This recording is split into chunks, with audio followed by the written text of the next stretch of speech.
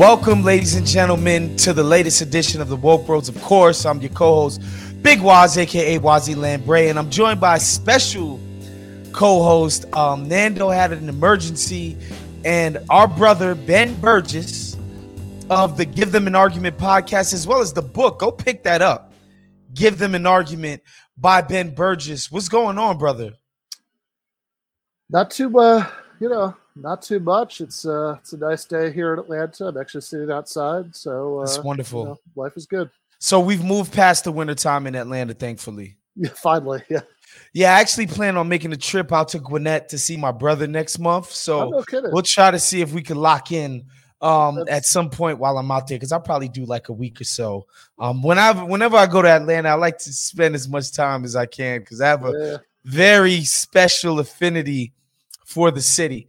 So I want to get right into things because today we're taping this on the Wednesday, March 23rd. I was working out, and our brothers over at This Is Revolution podcast, Pascal Robert, fellow Haitian, one of the greatest Haitians in America today, in my humble opinion, Jason Miles, and they had a guest, Corey Robbins, professor at Brooklyn College, author, all of that. He's dope. He's official.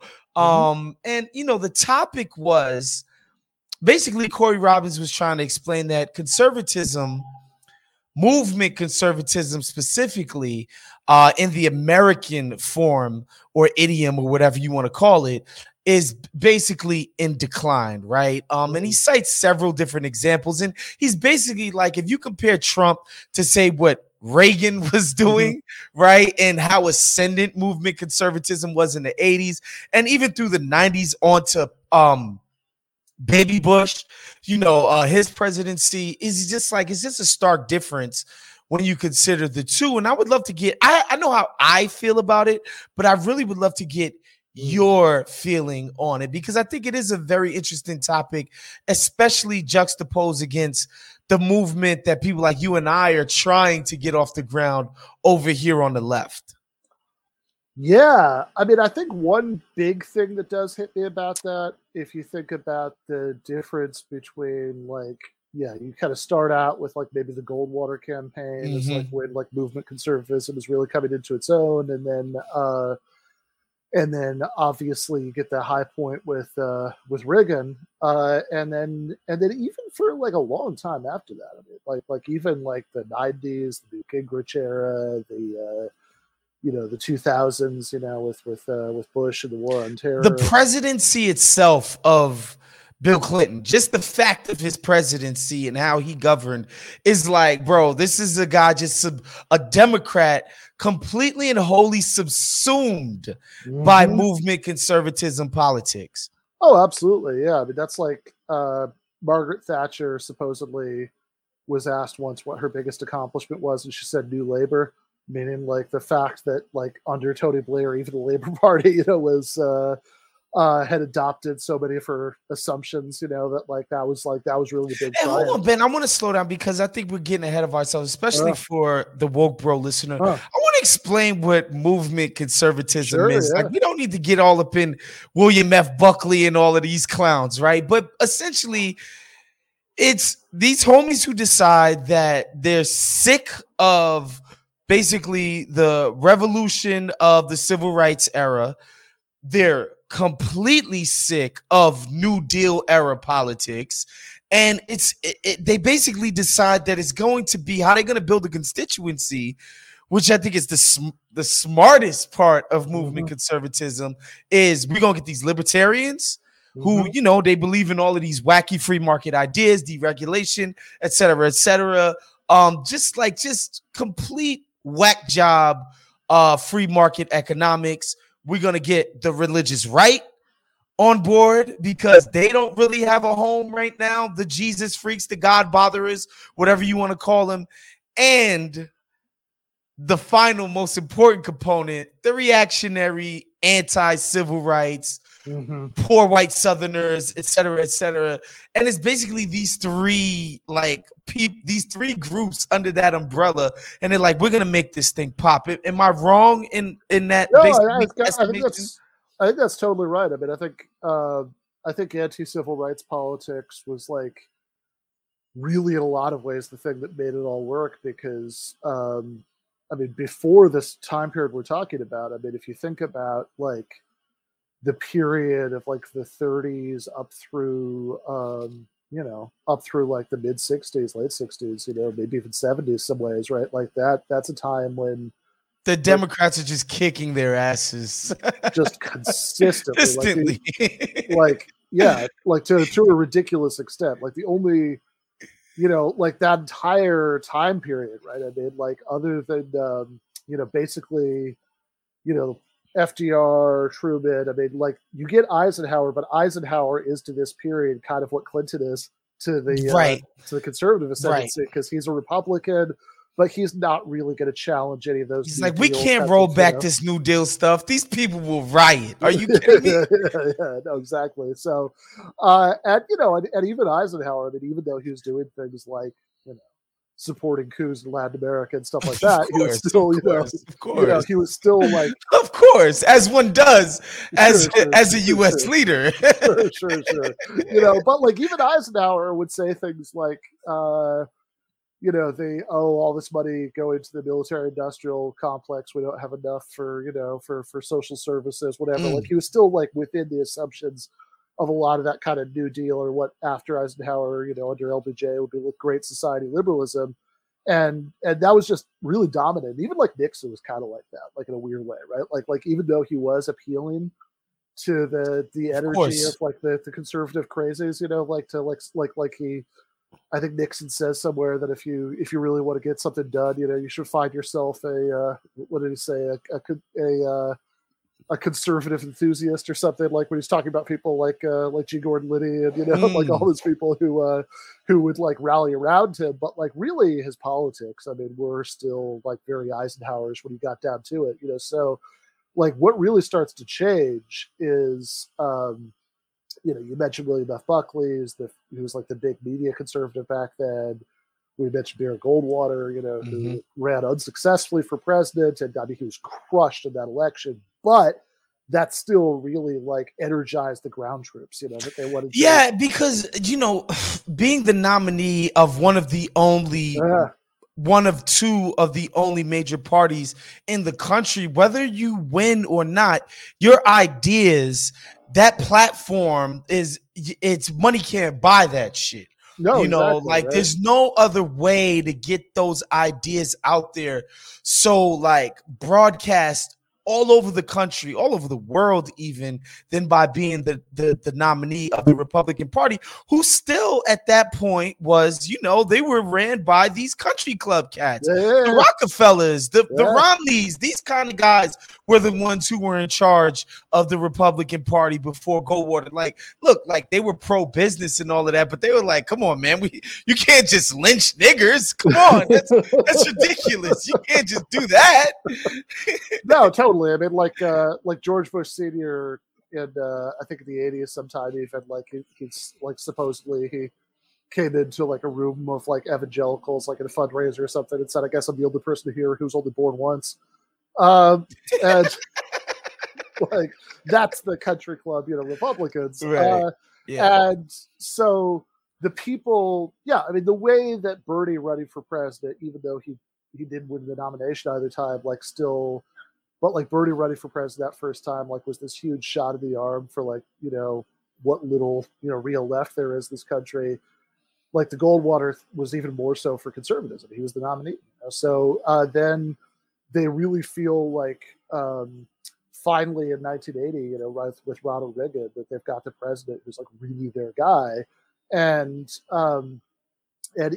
even, I mean, like if you think about the 90s, I mean, like, you know, Clinton was completely existing within their world of like their politics. And it was like all of these sorts of Clinton versus Newt Gingrich kinds of wars that were going on were all about like, okay, so should we cut welfare by like 60% or only 50%? Right. Right. You know, like, that was the fight. Exactly. You know, so,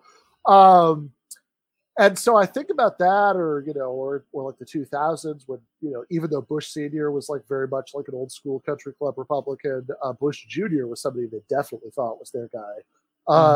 And, you know, when I look back at that, one thing that does kind of make me think that Corey is onto something, and about the sort of decline of movement conservatism, is that, I mean, whatever, it's obviously been wildly successful. Like, they got a crazy amount of the stuff they wanted, but like, if you think about conservatives now, the one thing that really hits me about that is that in a lot of ways, I feel like they've kind of lost faith in what they're selling, at least rhetorically, right? Like, I think like what they actually do when, like when it's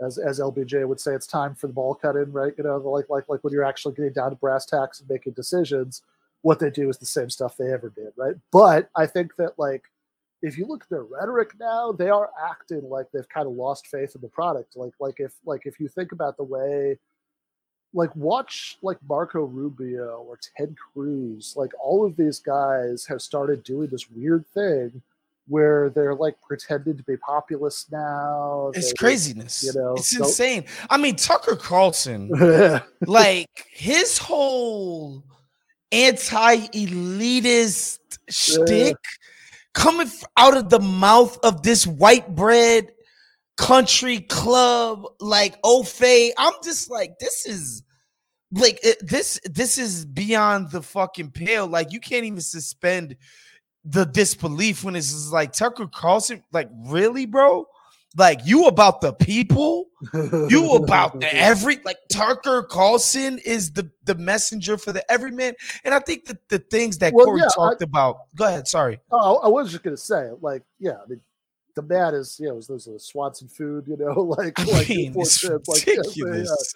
This is ridiculous. And I remember Tucker Carlson when he used to host, like, co-host Crossfire back in like the Bush years, and back then he was the ultimate, like, he was the the kind of conservative that guys on Chapo call a bow tie dipshit. Like, he was that guy, right? I mean, he was the, like, he was all about the free market economics and all that stuff. Yes. And now he's gone through this weird transformation where he pretends to be a populist.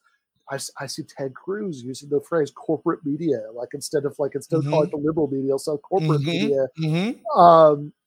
I see Charlie Kirk making this big deal about, how he's supposedly some kind of anti-corporate populist, although, I debated that guy last year, and I asked him, like, if he'd be willing to raise taxes on Jeff Bezos, who he says he hates, by 1%, to, like, pay for housing for homeless veterans. And, he, like, had to think about it for a minute.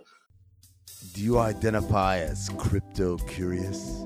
If you've thought about entering the world of cryptocurrency but felt a little overwhelmed, Coinbase makes learning to buy and sell simple.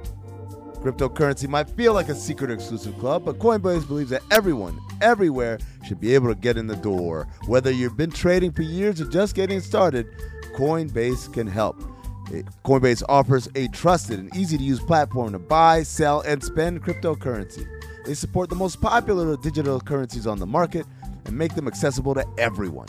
They offer portfolio management and protection, learning resources, and a mobile app so you can trade securely and monitor your crypto all in one place. Millions of people in over 100 countries trust Coinbase with their digital assets. Whether you're looking to diversify, just getting started, or searching for a better way to access crypto markets, start today with Coinbase. And for a limited time, new users can get $10 in free Bitcoin when you sign up today at Coinbase.com/BOMM. Sign up at Coinbase.com/BOMM for $10 in free Bitcoin. This offer is for a limited time only, so be sure to sign up today. That's Coinbase.com/BOMM. Which is, again, that's it. That's anathema to movement conservatism. And I think what Corey brought up too, which I think is a good point. He brought up the budgets. He's like, look at Trump's budgets. It's the same. It was the same as Barry's. Like, there's no, like, he didn't roll back anything. They didn't do anything. It was literally the exact same budgets, where, like, that could never have been the case, say, in like 1988, where, like, a movement conservative would have the exact same budget as a Democratic president.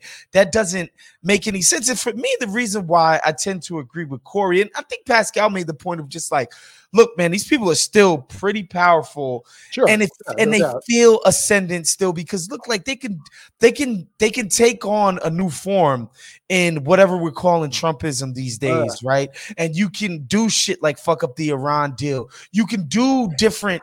You can pass your record-setting tax cuts. But where I tend to agree with you, and I agree with Corey, I think the tax cuts is instructive in the sense that it's the only thing they passed. They had 2 whole years of uninterrupted power, and they couldn't do nothing else. There's nothing else. They got their court, they got their judges too, which again, Mitch McConnell was like, look, all this shit we be talking about, trickle down and all of that, and welfare queens and that shit ain't working no more. We need to get these judges in here, lock the shit that we got right now in, and keep it pushing, because all that shit we've been pushing, it doesn't work anymore. Like, they all know it. That's why I tend to agree with what you guys are saying. And I think the main point, which is why I want to bring it, to us on the left, is like, bro, that shit was a 40-year project. Right. And we talking about like where these guys started sending out pamphlets, and they start they started, this shit was a 40-year project, and it didn't always seem like it was working. No. When Goldwater got his ass kicked, when Reagan ran the first time and got his ass kicked, like, it didn't always seem like it was working. But to get back to why I tend to agree with you and Corey is that, like, they've won. Yeah. Like, they've won so handily. Like, they've deregulated the country to shit. The corporate tax rate is like, never have you seen it this low. Marginal gains and like all of this, like they won. Yeah, I mean, like, if you think about the deal, like, when all this started in like this, early 60s versus now, I mean, like, in 2022, I mean, they busted all the unions. Like, it's like there's like less than 7% of like private sector workers are even in a union now. It's like they've just thoroughly won, right? Like, they have, and which is why I think they need to focus on like kind of cultural grievances, and like whatever, critical race theory and drag queen story hour and like whatever they're like obsessively getting angry about, this week, is because if you're actually talking about like bread and butter issues, like the actual distribution of resources in the material world, they have just completely won. Yeah. And, and I think what's important about what you just said too, Ben, is that, and it's something we talk about here on the show all the time, is like, again, proof perfect that this shit is different. The fucking unemployment insurance benefits that Trump passed, the stimulus checks, all of that shit. Again, like, this is anathema. This is the antithesis of austerity, conservatism. Like, stop giving these people free check. Like, they gonna get used to it. They gonna hold us to that standard forever. Like, this is the antithesis of what these people believed in. And like, the reason why they go with critical race theory and trans people swimming on college swim teams and all of that is because, like, if we sat and said, yo, wasn't it dope when we had all of that shit? Wasn't it great? Like, if we sat and we talked about it and thought about it, and everybody was just like, yo, this shit is amazing. Right. That would be a major problem. It'd be a major reversal of policies. Like, again, going back to Bill Clinton and the fucking crime bill and the welfare bill, like, straight up and down. Like, that shit was 30 years ago, Ben. 30 years ago, all of this stuff happened. And that's why you see what you see. And that's why I think the left needs to get his act together, because, I think conservatism is instructive. And obviously there's different problems that we faced and what the conservatives faced when they were starting their project. But I think it's very instructive. Yeah, no, for sure, right? I mean, and I think for the conservatives, a lot of how they got it done you mentioned the people who would like send out the pamphlets through the direct mail. Yep. And there's a lot of like kind of like grassroots stuff where a lot of it had to do with churches, a lot of it had to do with like like just taking over like PTAs and stuff like that, and I think the big thing that a lot of times people don't talk about enough is if you think about like what it would take to actually like get some kind of like social democratic like anything in the US, like it's not like people doing what we do and just like talking about it, right? Yeah. Unfortunately isn't it's not we're close to enough. No, it's not enough, right? So I think I think that what you actually need, like more than anything, I mean, like it's just like this is not interested answer, but I think its true answer is just an organized working class. But that's why I get so excited. I mean, it's a small thing, but like it's why I get so excited about all these Starbucks, unionizing, because if you don't have that kind of like organization of like working people, I mean, I think that's the only thing that could ever like actually have that kind of grassroots social base to get done, anything, right? That we want, right? Because like otherwise, I mean, look at the way the Democratic Party is. I mean, they're not going to give a shit. Like, no, and of course, well, we know that, and I think what you just said is a beautiful point because you think about basically the evangelical part of the conservative movement, like that's an institution. That's in many ways it's like a union. It's like these people are in community together. Like that's a community base. So like those people can move in concert with one another because they're already in community, right? Like they're already in communion. So it makes it more effective when you build a constituency out of people who are already in community with one another. Like they speak the same languages, they have the same customs and cultural mores. Like it like what you saying like kind of hits me right here when you think about the reverse of that. And again, like part of the problem, from where I sit is that it's a lot easier to organize people who don't have shit than it is these professional class homies. Quite frankly, people in our peer group who can see the bottom, right, from where they are. Like as you're rising through the ranks, it's happened seamlessly. When you move into a bigger apartment, it's like, of course, I should have had this bigger apartment. When you got to go from a big apartment to a smaller one, that's a shock to your system. Right. And I think like organizing these, especially these professional Negroes, oh my God, Ben, like the idea that those folks would ever go against the Kamalas and the Michelle Obamas and like those type of people, like it's like, and I'm around them a lot. I actually spent the weekend around a few of them. I'm just like, man, I don't know that these people sort of understand the class dynamics and in so much as they do, there's no way that they would ever want to like threaten what they would perceive to be a threat to their class status. Yeah. I mean, of course, right? I mean, this is the problem. I mean, this is why, like, book I always recommend to everybody is "Listen Liberal" by Thomas Frank, where he goes into the history of the Democratic Party since like the 70s and the way that, with the decline of organized labor, like who do they, who did the Dems pivot to as like their base?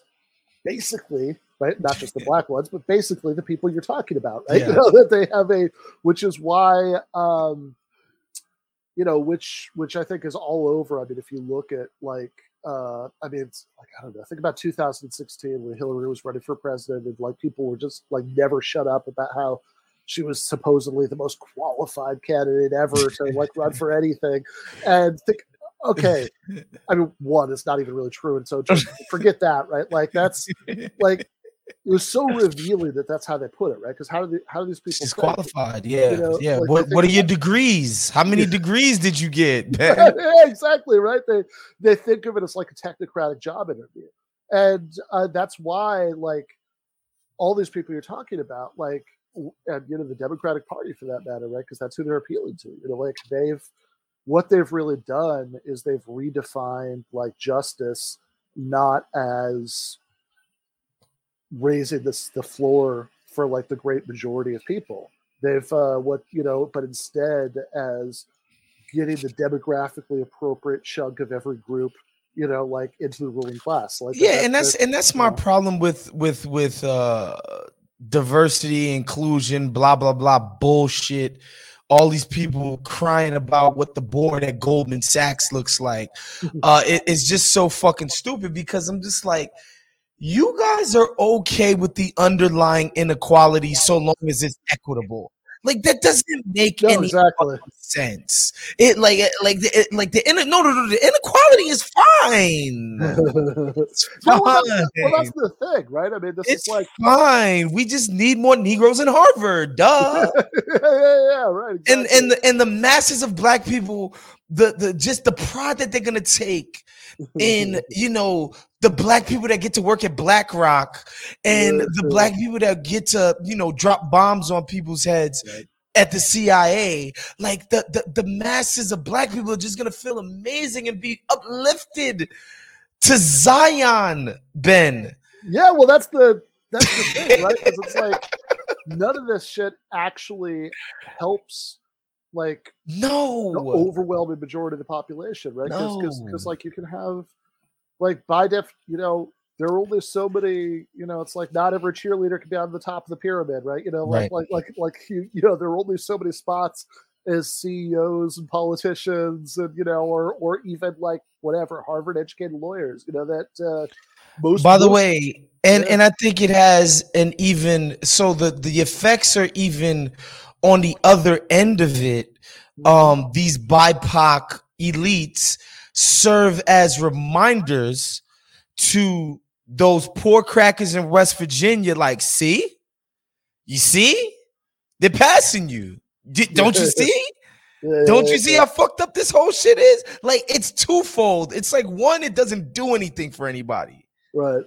And two, the group of people who we would be ostensibly trying to make community with as working class folks and poor folks are like, what they're seeing and what they're getting is like, look, niggas can be in the White House now. You know, so it has a compounding effect from where I see it. Maybe I'm wrong about that.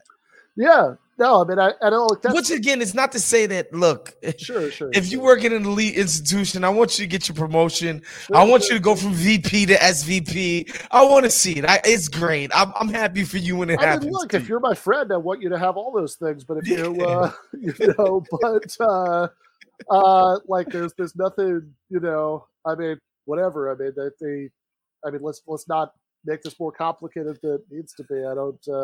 I don't hate the player, but I do hate the game very much. You know, that like there is, you know, I made sure, you know, succeed, you know, everybody, you know, you've got your life to live, you know, like you know, if you're succeeding within the rules of the game as that exist right now, great. But like, if you have, but the question is like, should these be the rules of the game? And if your only objection to the rules is that it's harder for some people than others to like climb to the top, then it's like, okay, then what about everybody at the bottom? You know, that they like, because most people, no matter how fair you make the competition, most people are still going to be at the bottom at the end of the day, and that's who I care about. You know, like that, like doing something, like helping the people who are at the bottom to actually achieve something. And I mean, I guess I think that like what it's going to take to get, you know,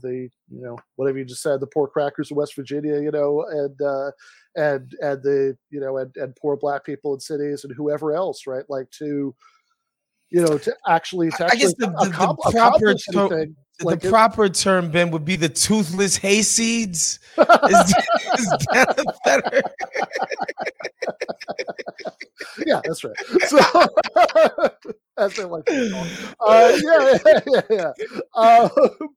Like, yeah, I mean, like if the toothless hayseeds, and you know, and the you know, what's the Clinton era phrase? The super predators are going to get together and actually do something to stop, you know, to do something to lift the floor for the majority of the population, you know, then I mean, I guess to me it seems like the mission, if you're in like media and you're trying to be, you know, whatever, like it's ultimately auxiliary, like everything that actually has to happen is outside of this, it's on the ground. But like, if you want to be helpful to that, it seems like the things that you need to do are to push back against, you know, the people who, you know, was it like Adolf Reed and Walter Ben Michaels call, you know, the disparitarians, people who like only care about the disparities, right? And who gets to be in each position, right? Like to show that version of liberalism has nothing to do with justice as we understand it. It's also not even going to achieve anything.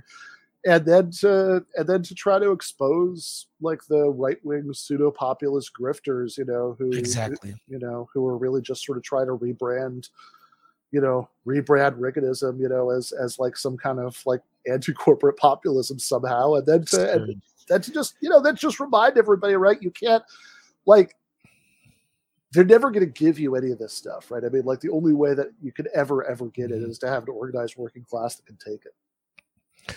Hey man, and the last thing I'll say to our friends in the petty bourgeoisie, man, is just like, yo, listen, somebody I know was actually robbed here in LA. Some dudes ran up on him, took his watch. Like I'm talking about in the 5 figures of valuables off of his person. Thankfully he's safe, he's straight, he's not gonna hit the poorhouse, he's gonna be fine.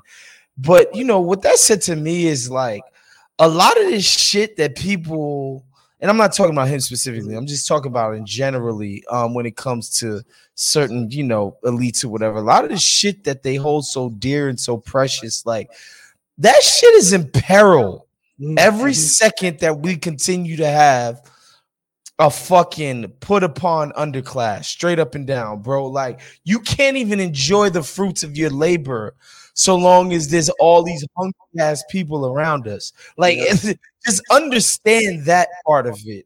Just for your own self-preservation, I would hope that people understood that point, because you know when it happened, I was just like, damn, it's so fucked up. You know, you work your ass off, you climbing the ladders in the corporate, you know, the corporate ladders, and you're doing this and you do something nice for yourself, and some motherfucker come and take some shit off of you, you know, and it's just like, damn, like what's it worth? And it makes me wonder, like, yo, man, if motherfuckers had legitimate means to support themselves and could get a decent crib and a nice little whip and all of this shit by just, you know, the opportunities that were afforded to them by the richest country in the history of civilization, imagine what type of lives we could live. No, totally. I mean, and I think that actually, I guess I would just say real quick, like I think that sometimes the left like runs away a little bit too much from like talking about like crime or people being worried about street crime. Like we think that if like we talk about that too much, that'll like legitimize like, you know, whatever. Nah, this shit's related to me. No, it is. It's absolutely related, you know. And I think that like, and I think we've got a good like message there because look, I mean, you don't have to. I mean, we don't even have to just talk about like what like so you know, the fully socialist utopia of the 23rd century or whatever. Like just look at like just look at like Norway, right? Like Norway has way more lenient criminal justice system than we do. Like even Anders Breivik's going to get out of prison eventually, right? Like, and so it's like way more humane, way more lenient than ours, but they have way less crime because why, right? You know, because they don't have an underclass of desperately poor people like side by side, you know, with wealth, you know, and so there's absolutely no reason, you know, there's nothing magical about the, you know, genetics of Norwegians that let them have that, you know, that wouldn't let us too. I mean, we can have that here too. Oh, you not a eugenicist? Damn, Ben, you disappointing me, bro. Racial essentialism ain't your thing? Damn. I'm disappointed, Ben Burgess. No, I'm just kidding. Hey, listen, Ben, thank you for hopping on today, man. It was last minute in our time of need, and you delivered as always. Fantastic. Tell the people where they can find you, please. Yeah. So I write for Jacobin Magazine. You can find me there. Wrote a few books. You can just go to benburgess.com and you can find it all there. And the show is Give Them an Argument. We've been on a little bit of a hiatus with this lately, but I should say something we do for GTA patrons is that Waz, Nando, and our good friend Mike Racine all been joining me about once a month to talk about The Sopranos, and we will restart that soon. Yes, sir. All right, you heard it here first. Make sure you guys are checking out all the other Counter Dings offerings. Friday mailbag. Pack Your Knives is back because Top Chef is back. So Tom Haberstroh, Kevin Arnovitz reviewing every single Top Chef, episode. Of course, Cinephobe with Amin Elhassan, Zach Harper, and Tony Mays. The OG Bombshell. Y'all know everything that we got, man. And become a Patreon for a cup of coffee. A cup of Starbucks coffee every single month. You can support what we do here at Count the Ding. So we'll see you guys next week. Peace.